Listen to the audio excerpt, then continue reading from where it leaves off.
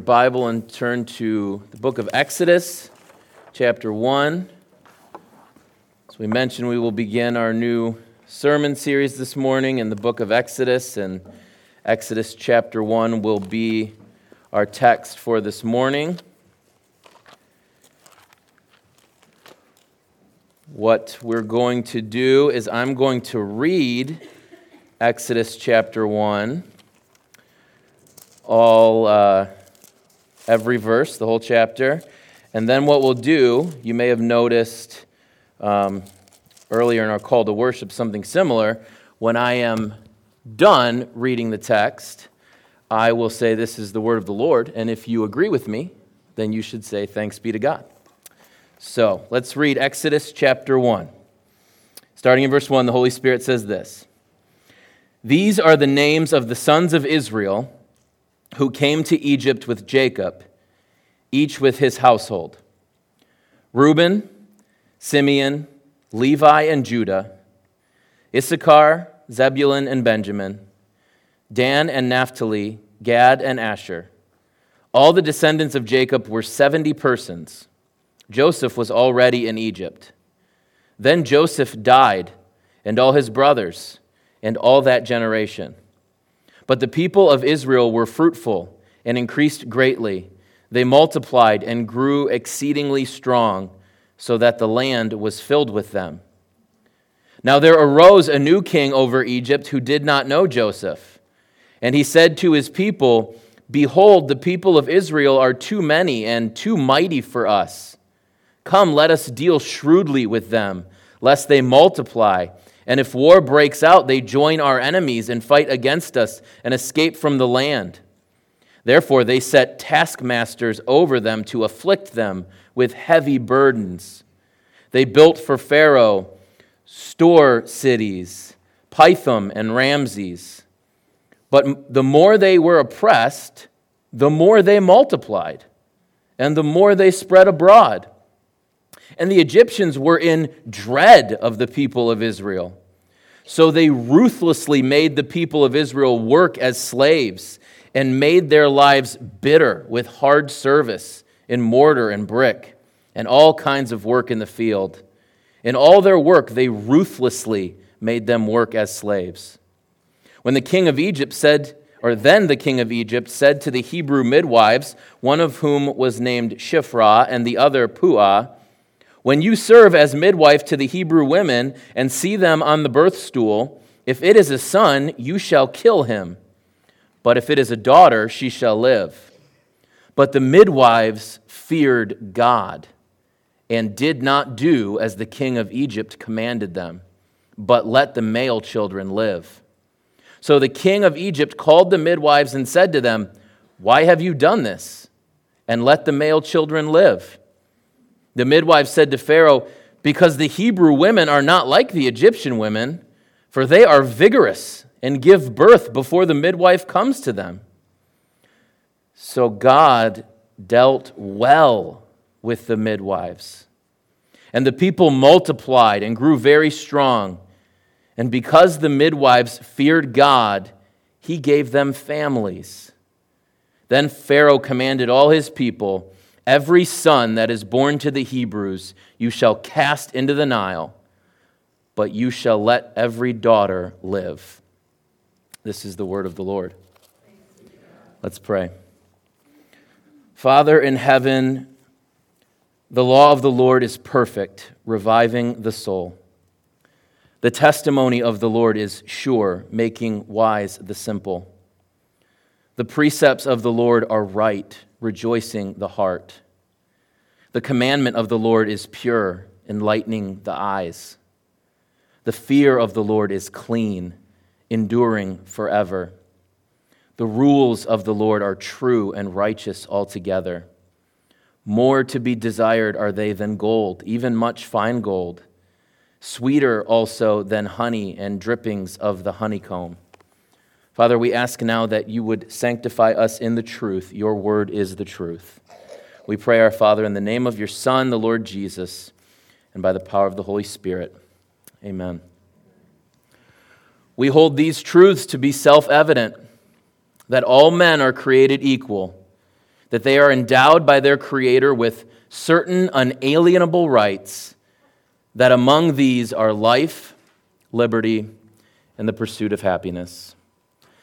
So begins the body of America's founding document, the Declaration of Independence.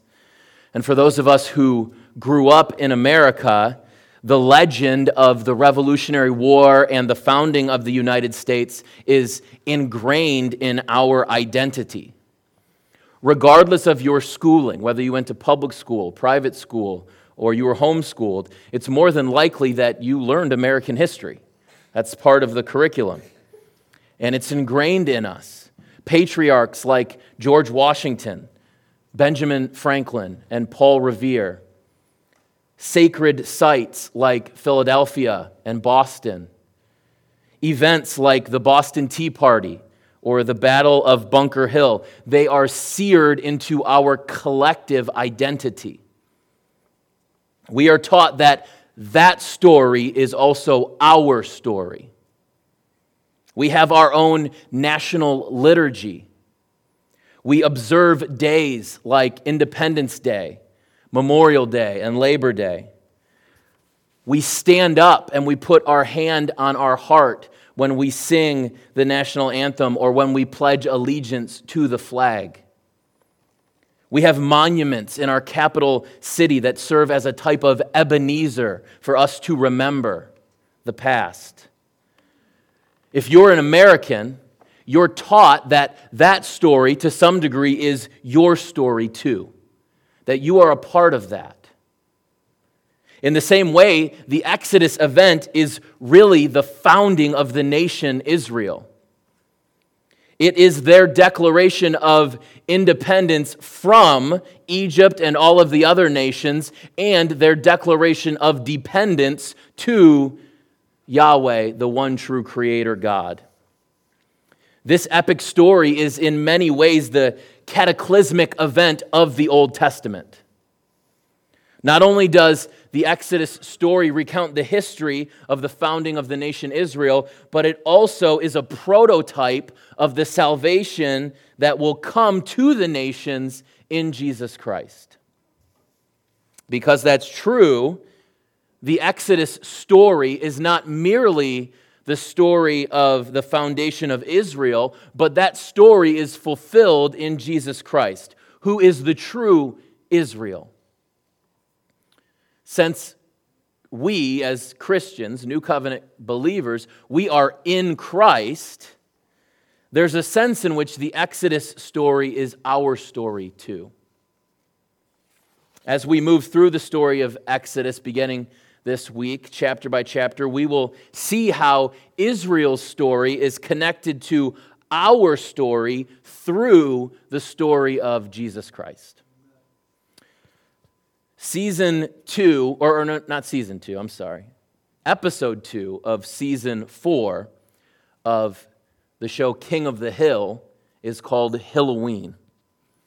And in this episode, if you're familiar, Hank Hill is a good old boy. Hank Hill is in charge of the haunted house at his son Bobby's school.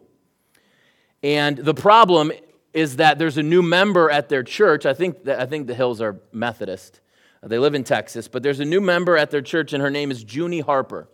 And Junie Harper is convinced that Halloween is nothing but devil worship.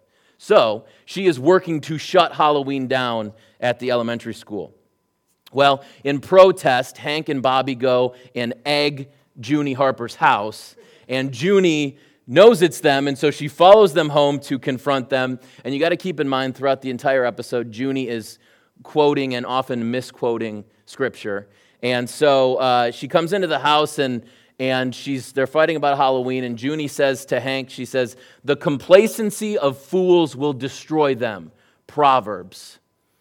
And then Hank Hill says, "Get out of my house." Exodus. Hank is not entirely wrong. The title Exodus comes from the Greek word exodou. It's the Greek word exodou, which means to go out.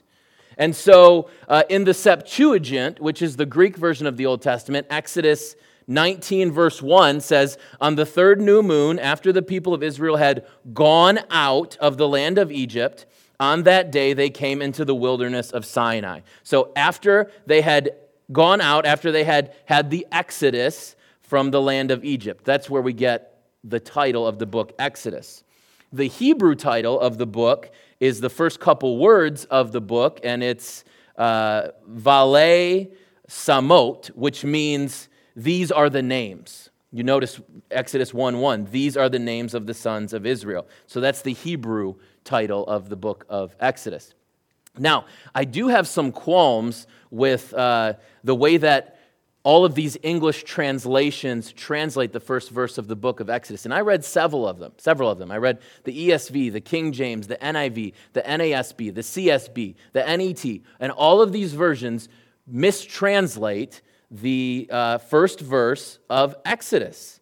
And so now you're thinking in your head, there's one of two realities. Either Alex is smarter than all the translation committees that have put these Bibles together, and you're like, if you know me, you're like, that can't be it.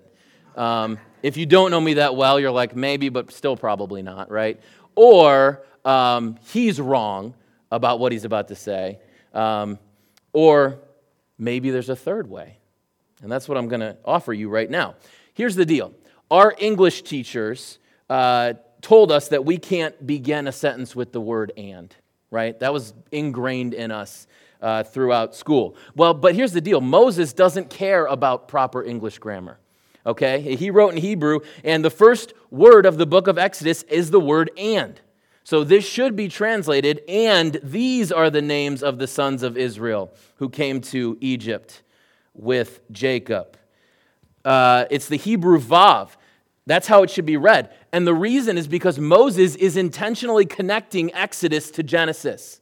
Exodus is not starting a new story. This is a continuation of everything we've seen in the book of Genesis. So the book of Genesis ends, the book of Exodus begins, okay, and now these are the names. And so this is very intentionally connected to the book of Genesis. We should not disconnect them. This is a continuation of the story. The book of Exodus begins or continues where Genesis left off, and the book of Exodus assumes that we are familiar with the book of Genesis. A lot of the different language being used, the people being discussed, the themes, all of this is connected. The assumption is that you know and understand Genesis as you're reading through the book of Exodus. And the book of Genesis ends with the account of the rise of Joseph. Joseph is the great-grandson of Abraham.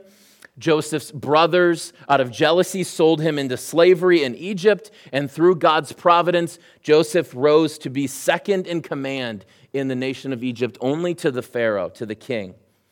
At that time, there was a great famine that plagued the ancient Near East, and God prepared Joseph for this famine in a dream. And so Joseph led the people of Egypt to store up food so that during the famine they could eat, and they could also sell the food to the surrounding nations, and that would make the nation of Egypt even greater as they collected more money and treasure. And so through those providential events, Joseph's brothers and his family, the sons of Jacob, the grandsons of Abraham, they come to Egypt, they come to Joseph for food, and through these providential series of events, their relationship is restored. So Abraham's family settles in Egypt as the book of Genesis comes to a close. And then we're picking up here, and these are the names of the sons of Israel. The book of Exodus picks right up where the book of Genesis left off. Verses 1 through 7 of Exodus chapter 1 reveal that Jacob's family is now in Egypt. They are 70 in total. And the first thing that we notice here as we read through the chapter is that the promises of God are unfolding here, even in the most unlikely of circumstances. In Genesis chapter 1, God gave Adam the cultural mandate. Genesis 1:28 says, God blessed them, and God said to them, be fruitful and multiply and fill the earth and subdue it and have dominion over the fish of the sea and over the birds of the heavens and over every living thing that moves on the earth. That command is then recapitulated in the covenant with Noah. Genesis 9:1 says, God blessed Noah and his sons and said to them, be fruitful and multiply and fill the earth. The promise is then further developed in Yahweh's covenant with Abraham. Abraham's covenant is spelled out in Genesis 15 and Genesis 17, but we see God's initiation with Abraham in Genesis chapter 12, verses 1 through 3. That reads this: Now Yahweh said to Abram, go from your country and your kindred and your father's house to the land that I will show you, and I will make you a great nation, and I will bless you and make your name great so that you will be a blessing. I will bless those who bless you, and him who dishonors you I will curse, and in you all of the families of the earth shall be blessed. So that language, you see, from Adam to Noah to Abraham, there's similar language: blessing, being fruitful and multiplying. With each covenant, the promises of God are developed further. And in Exodus 1, we begin to see the flowers of fulfillment are beginning to bud here. In Exodus 1:7, it says, the people of Israel were fruitful and increased greatly. They multiplied and grew exceedingly strong so that the land was filled with them. So a couple things. Number one, Moses is assuming that you know all that Genesis stuff. This isn't just some random description that, the Israelite people like to have a lot of babies. He's letting you know that the covenant with Adam, the covenant with Noah, the covenant with Abraham is continuing here. God hasn't forgotten. He's fulfilling his promises. And notice also that the blessing of God, at least here and in these promises, is babies. God blesses Israel by giving them crying, nursing, needing their diaper changed babies. The world tells us that babies are not a blessing. That's what Pharaoh believed, isn't it? Pharaoh believed that the Hebrew babies were a curse that he needed to protect his people from. But God tells us that babies are a blessing. And we see here in Exodus chapter 1 that the family of Abraham has grown from Abraham, Sarah, and Isaac. Now we're keeping in mind, Abraham's got a whole situation there that's a problem, right? With Hagar and Ishmael and his sin. But the family of promise, the child of promise, covenantally is, you got Abraham, Sarah, and Isaac. Those three people. That has grown to 70 people at the end of Genesis, to now, at the beginning of the book of Exodus, they're the size of a nation. So much so that they've got the king of Egypt concerned at how many there are. And so Exodus chapter 1 reminds us that God is keeping his promises, but his promises are being kept in a broken world. By this point, again, there's a new Pharaoh, there's a new king, and he didn't know Joseph. Now, does that mean that this Pharaoh had never heard of Joseph, that he didn't take his Egyptian history classes and learn about hundreds of years ago when the Hebrew boy had the vision that led us through the famine? I'm sure it doesn't mean that he had never heard of Joseph. I think it means he doesn't care about Joseph anymore. That was then, this is now, I'm in charge. And so he is operating out of his own self-interest and his perceived self-interest for the nation of Egypt. And this Pharaoh is scared that if a foreign army were to invade the nation of Egypt, that if the Hebrews pulled a Benedict Arnold of sorts, that Egypt could be overthrown. Because if all of these Hebrews join with another army, we'll just be overwhelmed. There'll be too many. And so we need to keep them under our thumb. And so this Pharaoh enslaves the Hebrews, the family of Jacob, to keep them under control. But that's not enough, you see, because he enslaves them, and then we see the text says, but they keep multiplying. They keep being fruitful. They keep having babies. This is getting out of control, even as slaves. And so what Pharaoh says is he orders the mass murder of all of the Hebrew baby boys. He tries first to do it covertly. Listen, midwives, when she gives birth to, if you see it's a baby boy, kill it right away and then just tell her it's a stillborn. When that doesn't work, by the end of chapter 1, the open law is to throw all the baby boys in the Nile River. At that point, he doesn't care whether you know or not. The baby girls are permitted to live because they can be used, but the boys must die so that they do not take up arms against the Egyptians. And that is the setting in which the promises of God are being fulfilled here. I do like the ESV's translation of verse 16. Look at the middle of verse 16. It says, "If it is a son, you shall kill him, but if it is a daughter, she shall live." Some translations, I think the NIV, though I could be wrong, but some translations say, if it's a boy, you shall kill him. If it's a girl, you shall let her live. But the ESV is right in translating this not as boys and girls, but as sons and daughters. These babies are not merely clumps of cells. They are not even merely boys and girls. These are sons and daughters. They are someone's sons and daughters. And covenantally, they are the sons and daughters of Abraham, the children of God. But God's grace reigns even in the midst of oppression and death. Don't you just love the Hebrew midwives in this story?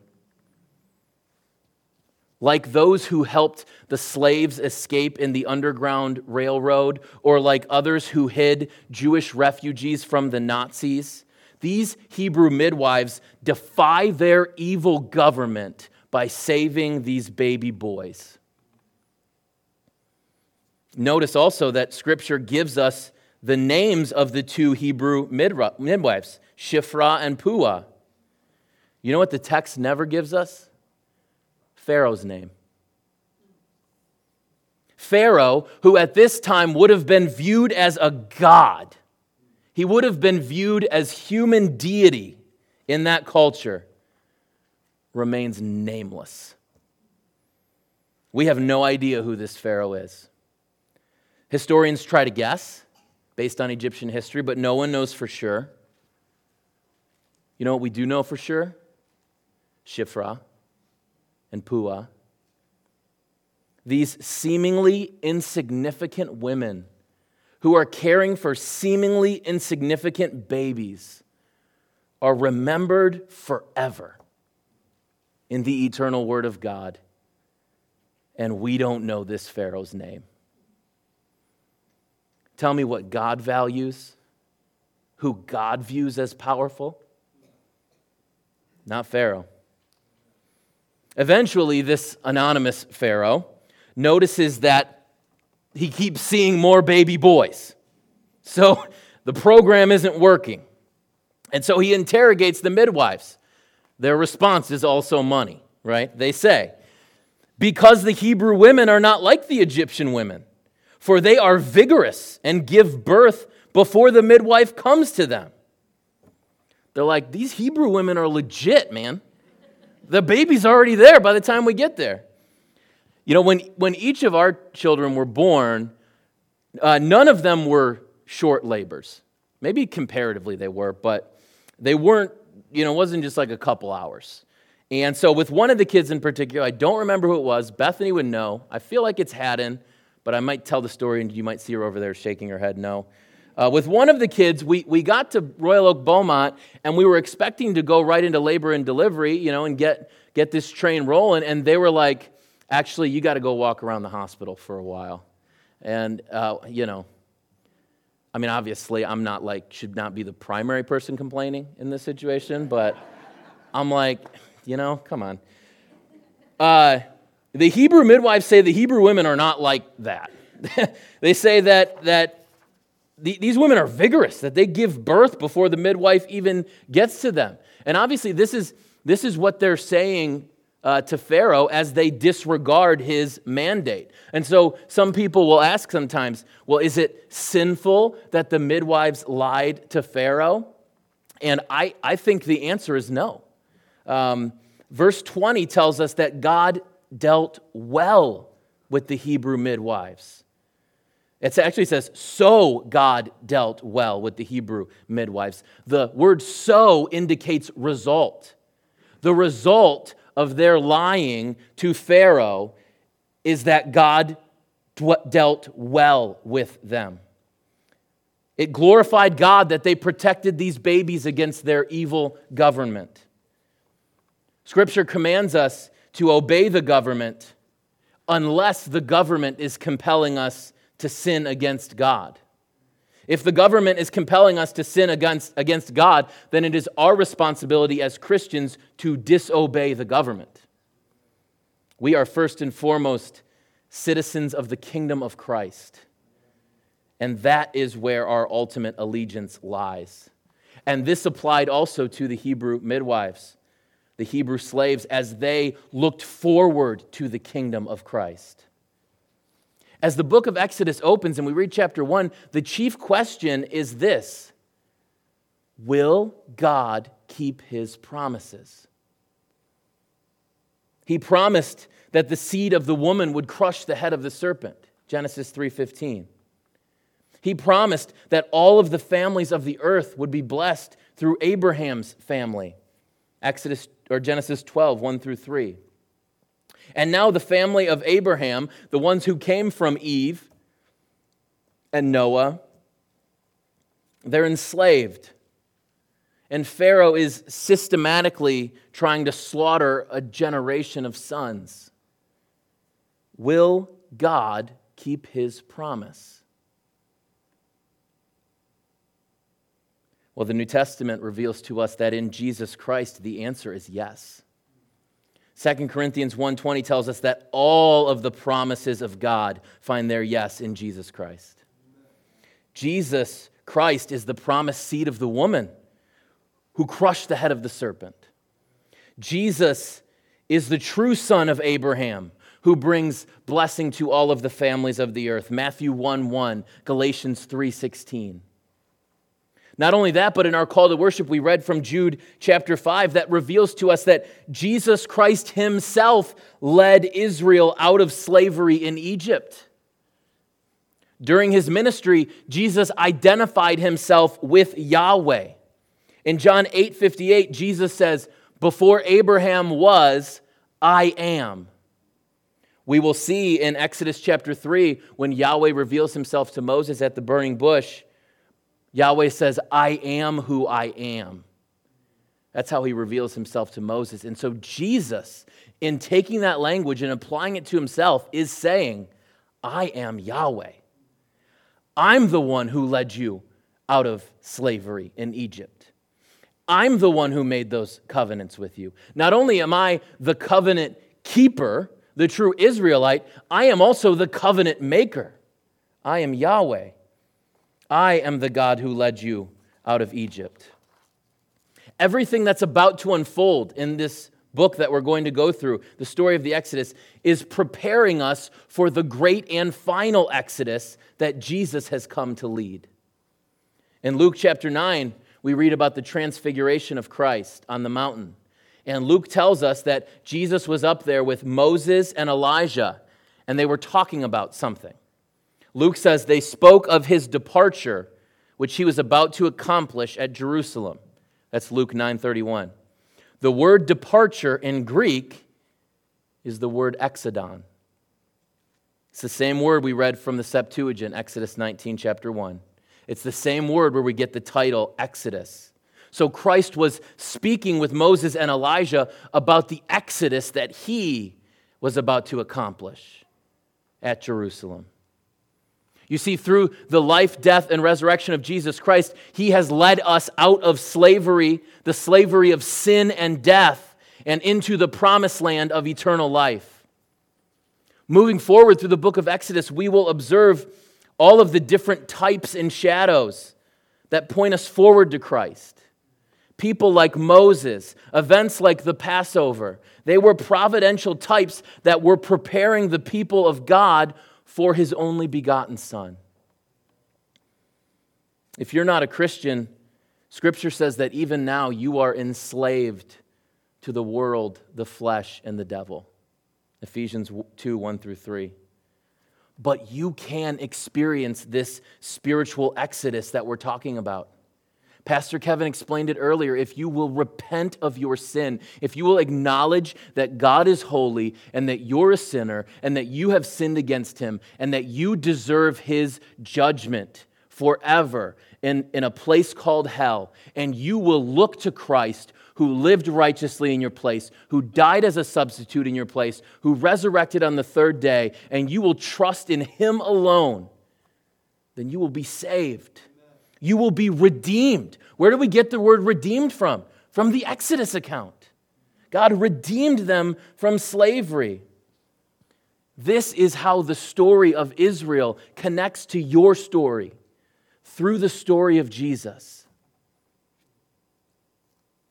For those who do believe, for the church, for the people of God, we understand that the story of God's people in the Old Testament is our story too. Jesus is true Israel. And so everyone who is in Christ constitutes the new Israel, the people of God, the church. Galatians 6:6 calls the church the Israel of God. Peter calls the church a chosen race, a royal priesthood, a holy nation, a people for his own possession, that you may proclaim the excellencies of him who called you out of darkness and into his marvelous light. 1 Peter 2:9. That is language taken directly from the book of Exodus and applied to the church in the New Testament. James opens his epistle writing to the 12 tribes in the dispersion. Some have argued that James is writing predominantly or exclusively to ethnic Jews. I don't think that's the case. I certainly think there would have been many Jewish Christians in the very early church, but James is intentionally writing to a church. And he is applying the language of Israel to the church, Jew and Gentile, the new people of God. And so because that's true for us as we go through the book of Exodus, and especially as we look at Exodus chapter 1, I think this morning we can draw 3 points of application for us. These aren't the exclusive points of application, but they are 3. The first is that God inspired the account of Exodus for us. Because of the reality that we are the people of God in Christ, we see first that Exodus was written for us. 1 Corinthians 10, Paul is talking about the events of the Exodus. 1 Corinthians 10. And in verse 11, Paul writes this: "Now these things happened to them as an example, but they were written down for our instruction, on whom the end of the ages has come." So as we begin this book of Exodus today, and as we go through it, as Pastor Kevin preaches Exodus 2 next week, and as we look at Exodus 3 the week after that, we must keep in mind that this story, that this narrative, that this historical account was inspired by the divine author, the Holy Spirit, who inspired Moses to write these things down, at least in part, to instruct the church of the Lord Jesus Christ for the last 2,000 years. And this includes Christ Community Church in 2022. That means there's a sense in which when the Holy Spirit inspired Moses to write this, the Holy Spirit was thinking about us today. And it was written for us, for our instruction, the ones on whom the end of the ages has come. And that's because this text is ultimately pointing us forward to the true and final Exodus led by Jesus. You can experience redemption from your sin. Repent and believe in the gospel. The second point of application we see is that God keeps his promises. God keeps his promises. He may not always keep his promises in the manner or the timetable that we expect or that we want, but God does keep his promises. You know, as much as I love him, Garth was wrong. There are no unanswered prayers. Sometimes the answer is no. Sometimes the answer is yes. Sometimes the answer is maybe later. Sometimes the answer is this is going to be infinitely beyond what you could even come up with. But God keeps his promises. And the truth is that he is God and we are not. The truth is that if we knew everything that God knows, and if we weren't stained by sin, then we would know that the way in which God keeps his promises is the best possible way. God made promises to Adam, to Noah, to Abraham. And in Exodus 1, we see that God is keeping his promise.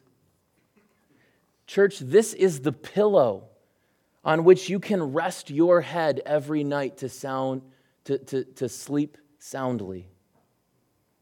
Jesus said in Matthew 28:20, I am with you always until the end of the age. God keeps his promises. Jesus said, I will build my church, and the gates of hell shall not prevail against it. Matthew 16:18. God keeps his promises. Scripture says, everyone who calls on the name of the Lord will be saved. Romans 10:13. God keeps his promises.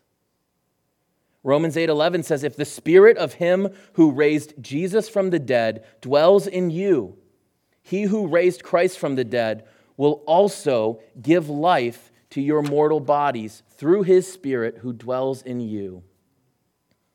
God keeps his promises. Jesus said, come to me, all who labor and are heavy laden, and I will give you rest. Take my yoke upon you and learn from me, for I am gentle and lowly in heart, and you will find rest for your souls. Matthew 11:28-29. God keeps his promises. The final point of application this morning is that God is the God of life. God is the God of life. God dealt well with the Hebrew midwives because they fought against the systematic abortion of these Hebrew baby boys.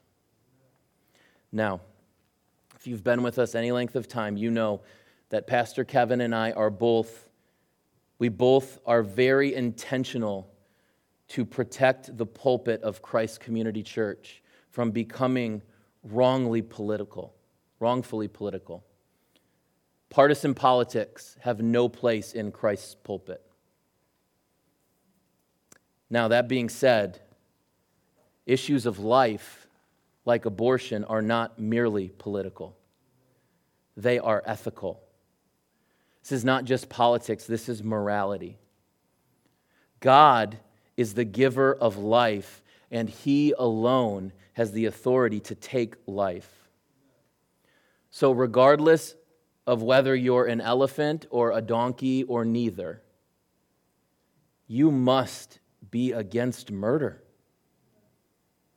In Exodus 20, the 6th commandment tells us, you shall not murder. Now, I will never stand in this pulpit and tell you who to vote for.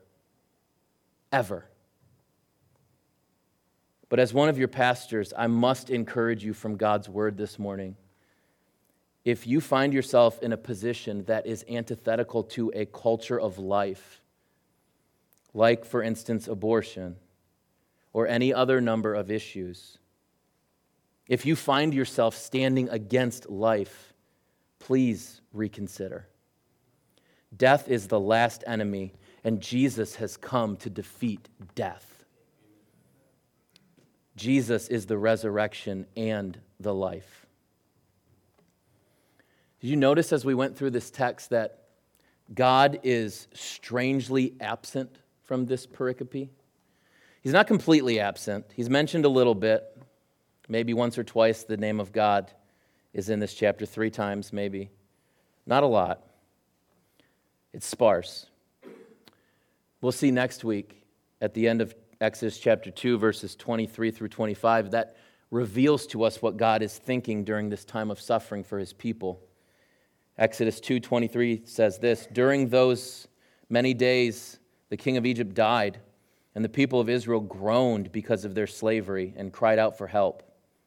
Their cry for rescue from slavery came up to God, and God heard their groaning. And God remembered his covenant with Abraham, with Isaac, and with Jacob. God saw the people of Israel, and God knew. God heard the cries of the oppressed. God remembered, and God knew. 2 miles south of here on Van Dyke, at Planned Parenthood, there are sons and daughters who will never be known by any other name than medical waste. But God knows. These truths may not be self-evident to everyone, but I pray this morning we have ears to hear. Let's pray. Father in heaven, we ask now that you would take your word and you would plant it deep in our hearts, that you would shape and form us into the image of your Son, Jesus. Father, we pray again for anyone here at Christ Community Church or anyone who may be watching on our live stream or anyone who may stumble across this audio or video or manuscript at any point in the future. If they don't know Jesus, that your word, your Spirit would take your word and would resurrect their hearts from the dead, that you would redeem them from the slavery to their sin and to the world and to the enemy. Father, we pray that through the preaching of your word and through the administration of the Lord's Supper, that we would understand that this Old Testament book is not merely about an ethnic group of people from thousands of years ago, but that this is our story, that this was written for us, Father, and that you would comfort your people with the reminder that you keep your promises. And Father, we ask that here at Christ Community Church, that we would be a people of life, that we would be a people who celebrate a culture of life, because we are the people who sing from life's first cry till final breath. Jesus commands my destiny. Father, shape us in your image, we ask, for your glory and for our good. We pray in the name of your Son, the risen Lord Jesus, and by the power of the Holy Spirit. Amen. Church, rise now and come to the Lord's Supper.